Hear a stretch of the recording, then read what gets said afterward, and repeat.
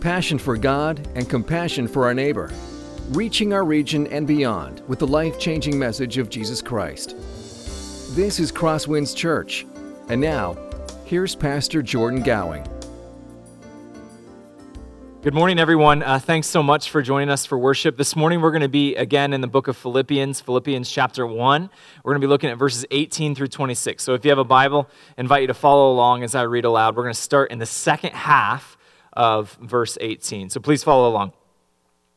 Yes, and I will rejoice, for I know that through your prayers and the help of the Spirit of Jesus Christ, this will turn out for my deliverance, as it is my eager expectation and hope that I will not be at all ashamed, but that with full courage, now as always, Christ will be honored in my body, whether by life or by death. For to me, to live is Christ, and to die is gain. If I am to live in the flesh, that means more fruitful labor for me. Yet which shall I choose? I cannot tell. I am hard-pressed between the two. My desire is to depart and be with Christ, for that is far better. But to remain in the flesh is more necessary on your account. Convinced of this, I know that I will remain and continue with you all for your progress and joy in the faith, so that in me you may have ample cause to glory in Christ Jesus because of my coming to you again. Would you pray with me? Oh, Lord, as we consider this passage this morning, I'm just struck by Paul's heart here. And I pray that through your Spirit, you would stir within each and every one of us this passion that is just like Paul's, that makes the honor of Jesus Christ the foremost thing in our minds at every time and in every season.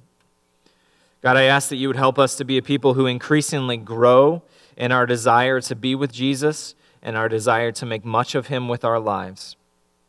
And so, God, we ask that you would use this text, that you would use Paul's words written thousands of years ago to a church on the other side of the world to transform our hearts and lives right now through the power of your Spirit. We pray these things in Jesus' name. Amen. This is a beautiful passage, isn't it? I love Paul's heart here. I think this is one of the most personal writings that we have from the Apostle Paul, where he really just lays it all out there. What are his motivations? What are his wants, his desires with his life? This church in Philippi, they've heard that Paul is imprisoned in Rome, and so they've sent him a gift, and this letter is Paul's response to them, saying, hey, this is how things are going for me. And last week, we looked at the passage right before this, and we saw that Paul is giving his perspective on his imprisonment. He's expressing how he can have joy even in the midst of these difficult circumstances because of his perspective. He's looking for ways that the gospel is going forth.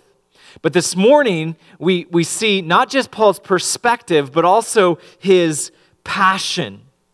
Paul pulls back the curtain and he gives us a little bit of insight into his own life and how is it that he can have so much joy in his life in spite of all the things that are going on.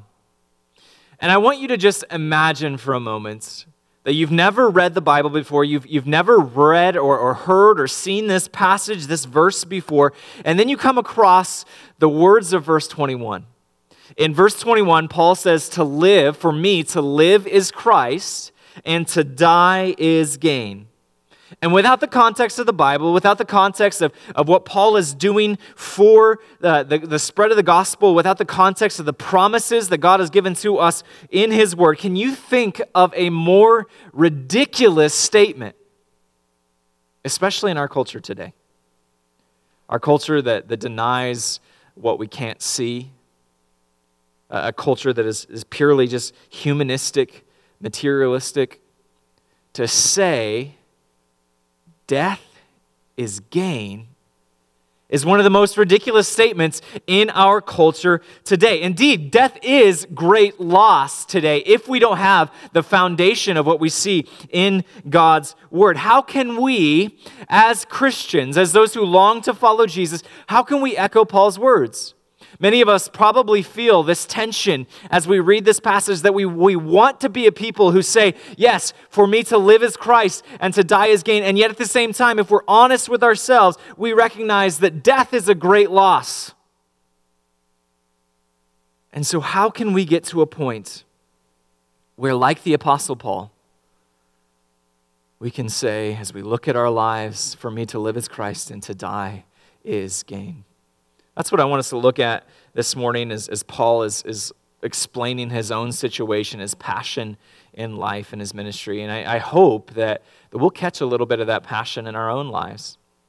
You see, in the book of Philippians, multiple times, Paul encourages the church to look to the example of those who have gone before them. In other words, to look for mature believers and say, okay, this is how they live. And so if I'm watching them, then I can actually learn how I should live, how I should think, what my priorities in life should be as well.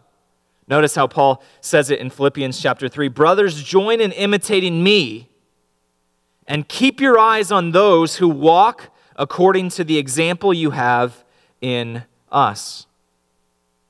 And so here we have a question that we have to wrestle with. Do we want to grow in our faith? Do we want to leave behind a legacy of faith with our family?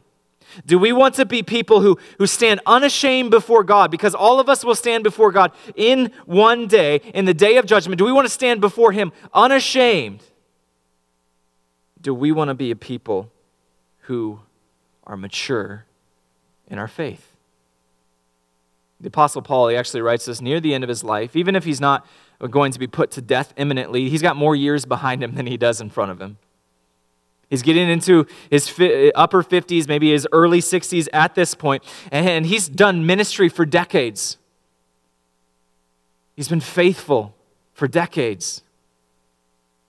And so we can ask ourselves, well, what can we learn about being a faithful, mature follower of Jesus from the Apostle Paul, specifically in this passage? How might God use this passage to stir within each and every one of us a longing, a passion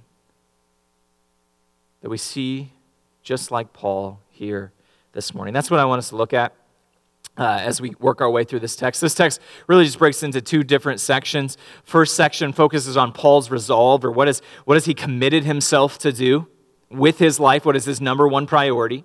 And then we're also going to just look at what Paul's longing is. What is the motivation for that resolve?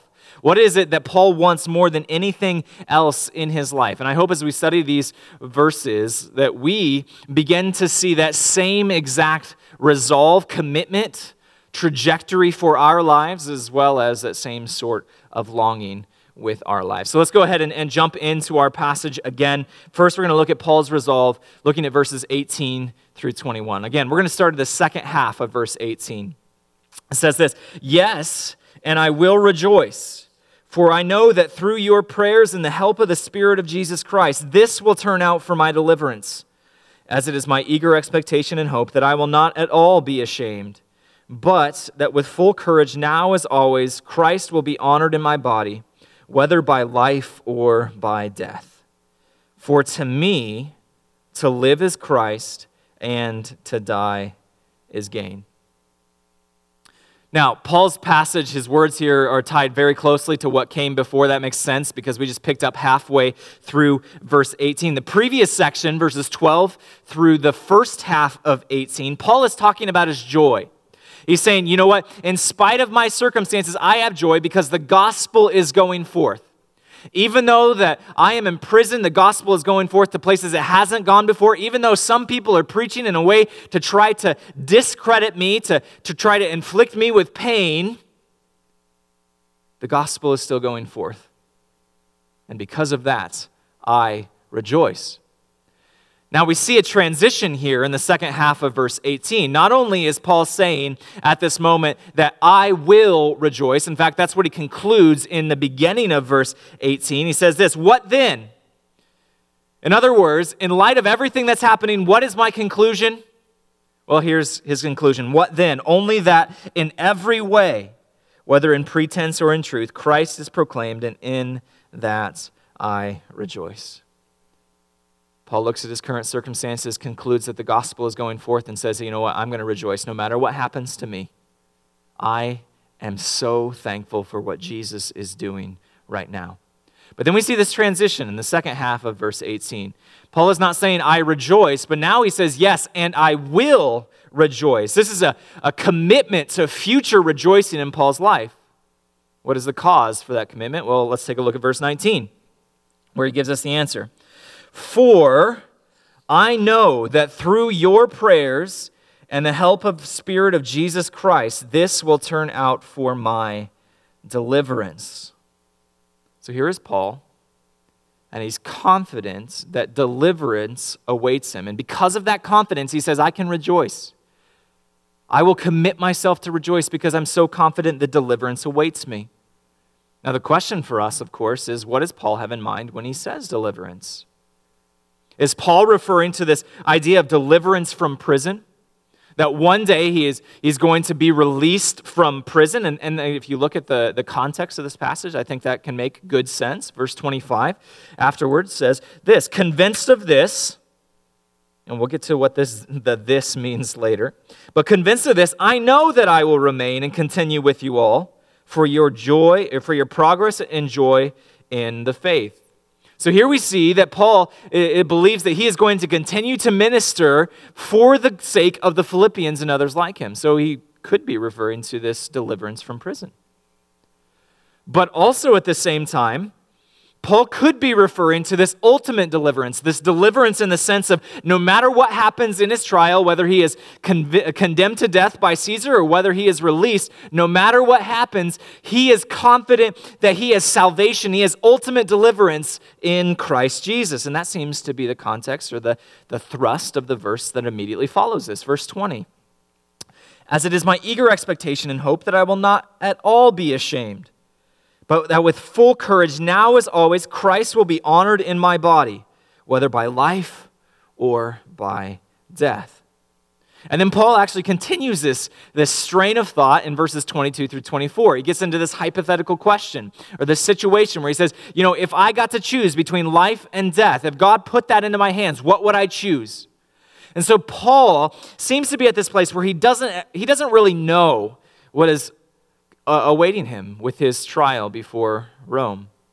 And as you probably suspect, I think that Paul in here in verse 19, he's not primarily referring to earthly deliverance, this confidence that he is going to be released from prison. That's not where his commitment, this resolve to rejoice is found.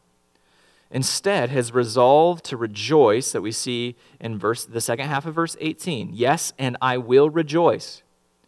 That comes from a confidence that no matter what happens in this life, he stands secure before Jesus.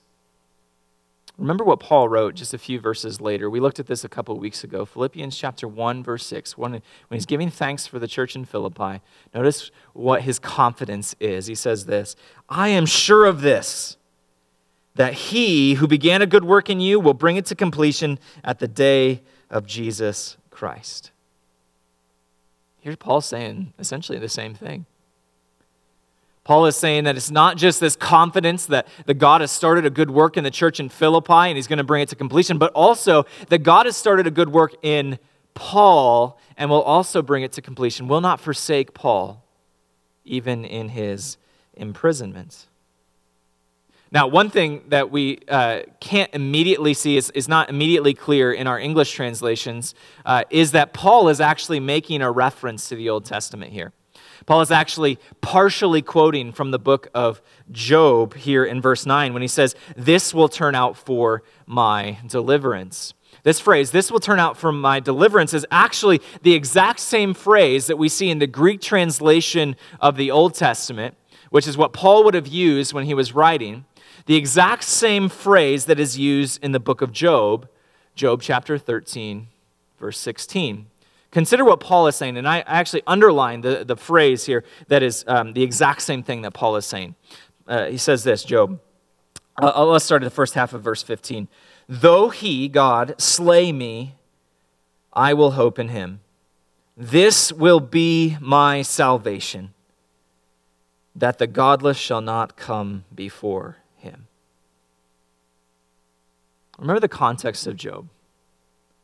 Job is in the midst of this anguish and this despair, and he says that even if God himself is going to bring death to him, his trust in God will remain. That this salvation that Job hopes in is that the godless shall not stand before God. In other words, Job expresses this confidence that no matter what happens in his life, even if he is found guilty in the eyes of his friends, and if you're familiar with the context of the book of Job, that's what a big chunk of Job is about. Job's friends basically saying, you are a terrible person, and that's why you are suffering. But Job says, you know what? Even if I am found guilty in your eyes or in the world's eyes, I know that my salvation, my deliverance before God is secure. And one day I will stand before him and I won't be condemned, but I will be justified. That is Job's heart cry. And that's the exact same thing that Paul is saying here in this passage when he talks about this resolve, this commitment to rejoice. He says, I might be found guilty in the court of public opinion. I might be found guilty in the courts of Caesar, but I will never be found guilty in the courts of heaven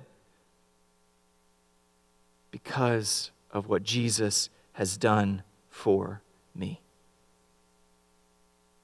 And if you're a Christian, do you know the same thing is true for you? His future is uncertain at this moment. It's very possible that death is on the horizon. He doesn't know that he is going to be released from prison and then actually be sent or be allowed to go and travel for a couple more years before he eventually dies for the gospel. He doesn't know that. His death at this moment is a very possible thing, but he is able to commit to this future rejoicing because even if death comes, it can't take away his ultimate hope. Paul's heart gets at the thrust of something that Jesus says in the Gospels. I want to read from Luke chapter 12. Jesus is talking to his disciples and he says this, I tell you, my friends, do not fear those who kill the body and after have nothing more that they can do. Jesus' words there, if you don't believe in the gospel, if you believe that this life is all that there is not a hope after death because of what Jesus has done for us, if you don't believe that, then Jesus' words here are nonsensical. They're ridiculous to us. Jesus saying, don't fear those who can kill you because they can't do anything else. And from a purely secular viewpoint, those are exactly the people who you need to fear. Paul should be terrified of Caesar because death is the worst possible thing in that approach of looking at the world. But if, like Paul, we believe in what Jesus has done, if you believe what Jesus even says here, then the worst thing that comes is not death. In fact, death can be great gain. As Paul himself says in verse 21, to live is Christ and death is gain. If we have that mindset, nothing else can harm us. So here we see Paul, he has this radical confidence that no matter what happens to him tomorrow, and he recognizes that tomorrow might be the last tomorrow, that he might be put to death. Even though he recognizes that he doesn't know what tomorrow holds, he does know what will happen to him the day after his last tomorrow, when he is finally united with his King, with his Savior, with Jesus. And because of that, Paul's resolve, his primary concern with his life is not to preserve his life. It's not to win his freedom from these Roman courts, but it's something entirely different. That's what we see in verse 20. As it is my eager expectation and hope that I will not be at all ashamed, but that with full courage now as always, Christ will be honored in my body, whether by life or by death. Here in this verse 20, we see the heart of Paul's resolve, the commitment that he has made to with his life. In light of this commitment to rejoice no matter what we see in verse 18, in light of his confidence that nothing can change what he has in the person of Jesus, verse 19, his heart's cry is that no matter what may come, Jesus must be magnified in his life. Jesus must be magnified in his life. That's all that matters to Paul with his life. Every breath, every moment, he is concerned with making sure that Jesus is magnified, that Jesus is glorified, that Jesus is honored with his life and even with his death. In the first century, just like today, imprisonment would have been incredibly shameful. And so it's ironic that Paul uses the language of shame here. Paul talks about not wanting to be ashamed. And in the mindset of the first century, if you were to read that and see that Paul says, my desire, my longing, my hope is that I would not at all be ashamed, then you would think that he would follow that by saying, and so I am confident that I will be exonerated. That is my biggest concern in life, is that I would be proved not guilty, that I would be found innocent in the court of law so that I would not be ashamed. But that's not what Paul says. Paul says something completely different. He doesn't care about his reputation. He only cares about the reputation of Jesus. You see, for Paul, being in prison for Jesus' name, that doesn't bring him shame. What would bring him shame, though, is shrinking back from the name of Jesus, of cowering in the midst of this time of suffering and this time of challenge. Paul, his resolve is clear here. His resolve is simply that Jesus be magnified no matter what the future may hold. No matter what the future may hold, that Jesus would be magnified. If the future holds his acquittal, then Paul rejoices. His prayer is the exact same thing as King David. King David, Psalm 34, he talks about his deliverance. He says this, magnify the Lord with me. Let us exalt his name forever. I sought the Lord, and he answered me, and he delivered me from all my fears. If Paul's future holds death, then he echoes the words of Job. Job chapter 1, and he said, naked I came from my mother's womb, and naked shall I return. The Lord gave, and the Lord has taken away. Blessed be the name of the Lord.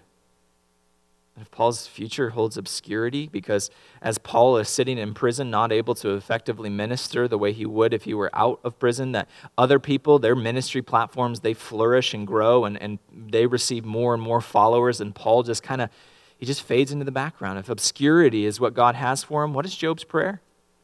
That's what we see from John the Baptist. John the Baptist says this in John, he must increase, Jesus must increase, but I must decrease. You see Paul's chief concern in his life.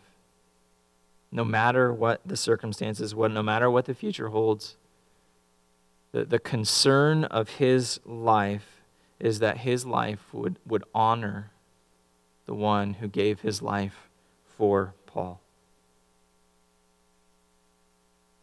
What about you? I realize that I don't think any of us are facing the same sort of uncertainty that Paul is. I don't think any of us are facing or awaiting trial for the sake of the name of Jesus. And yet, Paul's resolve, his longing here, the beautiful thing about it is it's applicable to any and every situation in our life.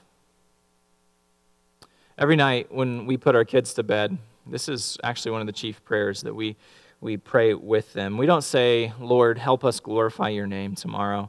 We don't say, Lord, let the name of Jesus be magnified in our lives, because our kids don't really understand what that means. They don't understand really right now at this point of life what it means to glorify the name of the Lord, to magnify the name of the Lord. But this is such an important part of the Christian life that it's not something that we're willing to wait until later. And so we've talked about what does it mean for us to live lives, and this is the language that we use. What does it mean for us to live lives that bring a smile to the face of Jesus? Because that's what it means to bring glory to the name of Jesus, to honor him, whether in life or in death. That we would live lives that bring a smile to the face of Jesus. And so we pray that every night with our kids. And that's really the heart of Paul here, this resolve, this commitment to honor Jesus in his body. That he would live in such a way that Jesus, the Lord Jesus, sitting on his throne in the heavens, who sees everything, that he would see our conduct, our thoughts, our behaviors, our choices with our lives. And in that moment, that we would act in such a way that he sees that and he smiles and says, well done. What of you? Facing hardship because of the pandemic? Where does concern for the name of Jesus being exalted, being glorified, and magnified, where does that fit in your list of priorities? You frustrated because of a coworker or a classmate? You want to vent on social media about them? In what way does the honor of the name of Jesus Christ factor into your decisions? You're angry because something happened to you and it was unjust. It was not fair to you. You want to just lash out in anger? Where does concern for the name of Jesus factor into your thought, your choices, your actions in all of life? You see, for Paul, his main concern here, the aim of his life is just to bring honor to the name of Jesus, no matter what faced him, no matter what the future held, that Jesus' name would be exalted and glorified in him. A couple weeks ago, I was reading in Titus for my personal devotions, and I was really struck by the words that Paul uses. He's giving instructions to slaves and bondservants in Titus chapter 2. And he says, this is how your conduct should be, this is how you should live your lives. But then he gives the motivation. And I just want to pick up on that motivation halfway through verse 10 of Titus chapter 2. Notice how he says, I love this language, so that in everything they may adorn the doctrine of God our Savior. I love that language. I think it's just so powerful that it provides this incredibly helpful picture of how we live our lives, to be intentional and asking ourselves as we are faced with decisions and the thoughts and the choices, the actions, the words that we say, we ask ourselves, does this adorn the gospel? Does this make the gospel beautiful? Does it make it more attractive? Am I living in such a way that adorns the gospel or defiles the gospel? That's Paul's resolve, that in everything that he would adorn the gospel, that he would magnify Jesus in his life, in his death, in obscurity, in exaltation, in vindication, in condemnation, in plenty and in lack, in all things, in all areas of life, that Paul would exalt Jesus, that he would live a life that brings a smile to the face of his Savior and King. What about you? You see, this concern that we have of Paul's life, this resolve in Paul's life, that's actually the foundation, or it ties closely into this longing, and that's what we'll look at in the rest of this passage, his greatest longing in his life. Let's pick up in verse 21 again, because it's kind of this hinge verse here between these two sections. It says this, "For to me to live is Christ and to die is gain. If I am to live in the flesh, that means fruitful labor for me. Yet which I shall choose, I cannot tell. I am hard-pressed between the two. My desire is to depart and be with Christ, for that is far better, but to remain in the flesh is more necessary on your account. Convinced of this, I know that I will remain and continue with you all for your progress and joy in the faith, so that in me you may have ample cause to glory in Christ Jesus because of my coming to you again." Paul's longing is really just on display perfectly here in that first verse, verse 21 here. Paul's longing is simply to be with Jesus. This is what Paul longs for, to simply just be with Jesus. He's so in love with Jesus. He's so enraptured with who Jesus is that his greatest longing in life is just simply to be with him. And he builds his entire life around that, this desire to honor him, and then also to one day be with him. And that's why the uncertainty that is facing him here in this situation, he just says, you know what? For me to live is Christ and to die is gain. I'm content. Whatever happens, I am content because both options facing me, well, they're pretty great in the end because of Jesus. For to me, to live is Christ and to die is gain. That's a powerful statement, isn't it? It's beautiful. You can feel the rhythm of it even in our English translation. For to me, to live is Christ and to die is gain. But at the same time, I normally don't point this kind of stuff out, but it's just so powerful to me to actually consider what Paul actually wrote in the Greek. In the Greek, the word isn't there. And so literally what Paul writes is, for me to live, Christ. To die, gain.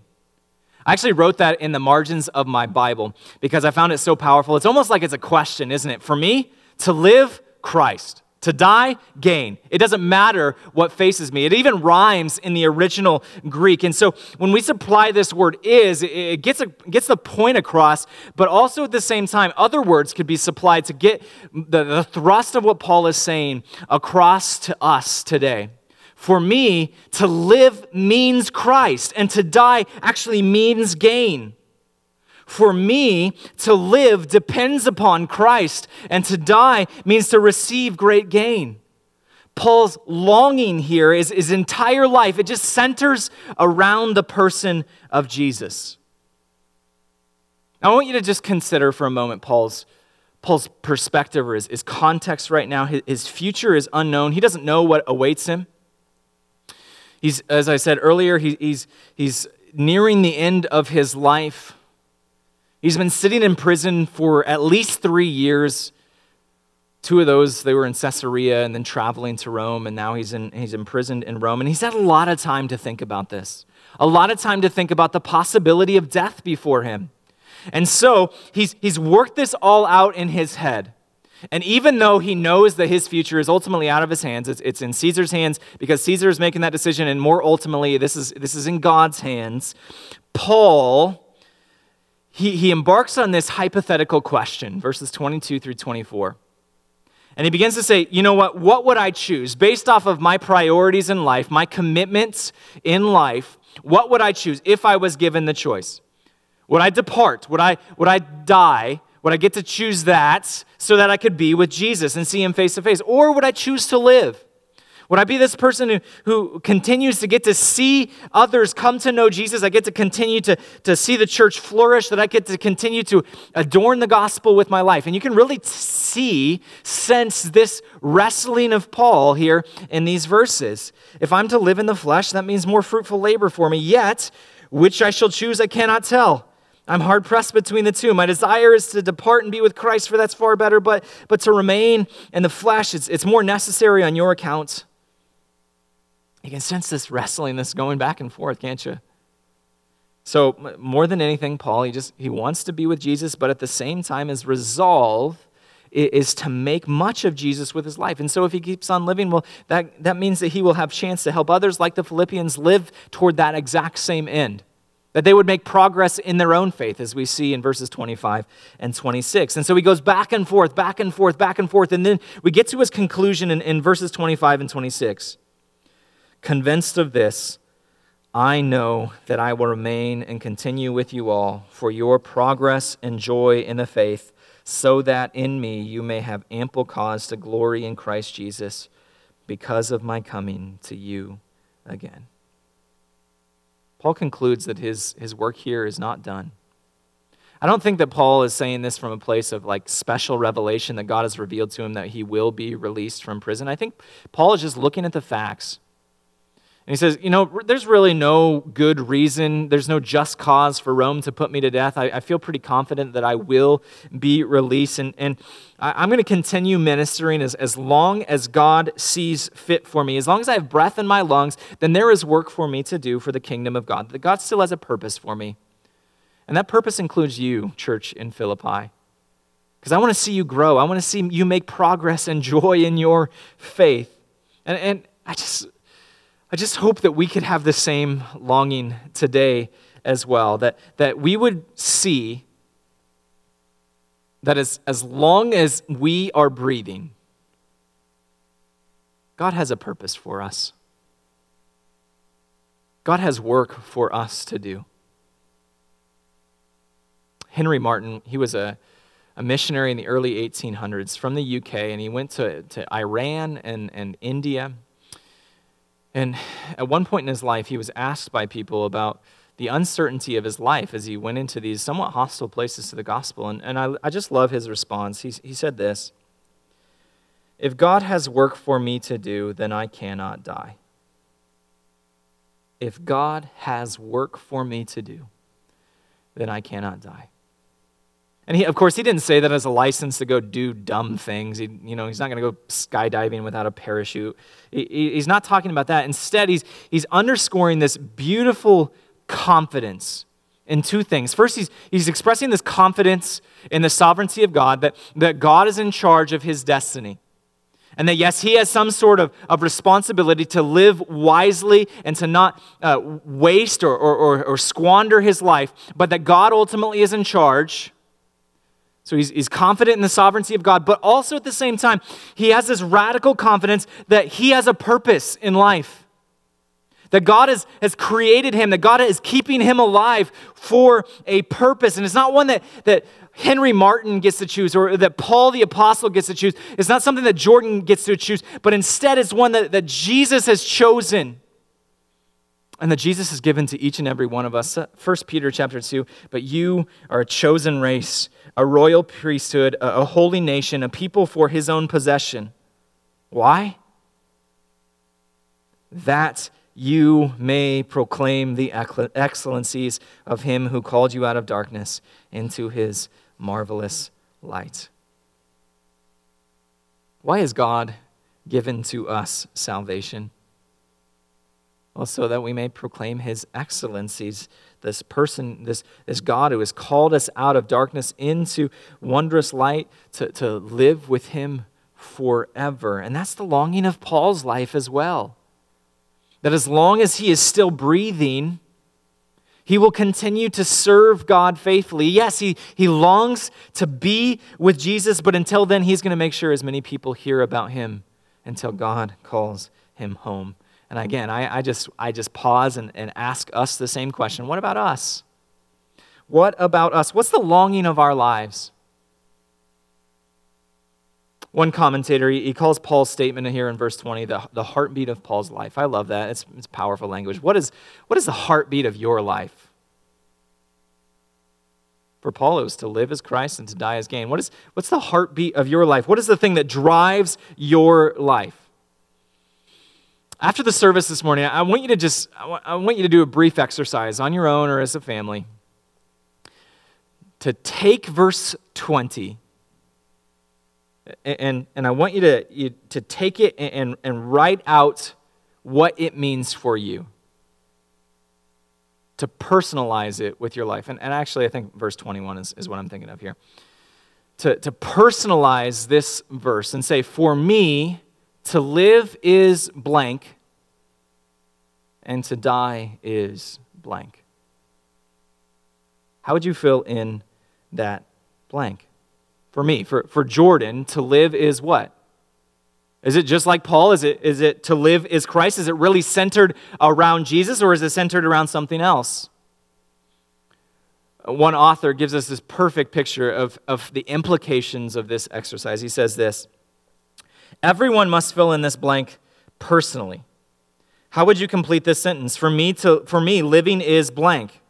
It often gets filled in with cheap substitutes: money, sexual pleasure, power, beauty, entertainment, etc. But using the logic of this passage, notice what fills in the second blank. Dying is blank. If you use any of these first ones with these substitutes, if you say living is money, then you would fill in the second blank with dying as being broke. After all, you can't take it with you. If you say living is sexual pleasure, then you would conclude dying as having no more pleasure. What about power? The second blank would be dying as being powerless. What about saying living is beauty? Then you must conclude dying as losing all beauty and rotting. If you live for entertainment, then your gravestone would read, dying as having no more fun. What is your blank? For me, to live is blank. How would you fill that in? And if you fill in that blank with anything other than Christ, then death is not great gain, as Paul says, but it's actually great loss. That's just logic here. If your life is centered around the things of this earth, then the prospect of death is this crippling fear, not great gain. Alistair Begg, he's a pastor out in Ohio, he says it this way: if all of my joy is earthly, if all of my fulfillment is in my marriage as much as I might love my wife, if all that thrills my soul is my kids rather than Jesus, if all of my identity is wrapped in my position or my prominence or my influence, then the prospect of going to see Jesus is nothing much, because we'll have to leave all that behind. And that brings us to the crucial question of this passage. When is death gain? It's when Christ is all. It's when Christ is all. That's the heart of this passage. When Christ is all, death becomes gain. But if Christ is not all, but if something else is the center of our lives, then death is great loss. When Christ is all, death is gain. Paul's singular commitment in his life, his resolve, was to make much of Jesus in his life. What about you? Do you live in such a way to adorn the gospel? Are you concerned with the name of Jesus with your life? How you represent him? Where does concern for the name of Jesus rank in your priorities in life? Do you live to bring a smile to his face? Paul's longing, this all-consuming passion in his life, is to be with Jesus. What about you? What's the all-consuming passion of your life? For me, to live as blank. Does the fruit of your life line up with what you just said? George Whitefield, he was an evangelist in the early 1700s. He was actually a prominent part of this worldwide revival called the Great Awakening. And a part of George Whitefield's history is that he actually helped start the Methodist movement in the UK in the early 1700s. And as unfortunately as these kind of things often go, there began to be these divisions in the Methodist movement. People began to side either with George Whitefield or John Wesley, the other big name in Methodism at that time. And Whitefield could see that a division was on the horizon. And so in order to maintain the unity of this gospel movement, Whitefield he resigned from all of his leadership positions in Methodism and just said, I want us all to follow the leadership of John Wesley. And after he did that, some of his followers, some of his closest friends actually came up to him and urged him to recant and actually take back his positions of leadership. And their argument was that if you don't do that, then the name of George Whitefield will be forgotten in history forever. No one will remember you. And there was a response. It's just so powerful how he responded. He just simply said, my name,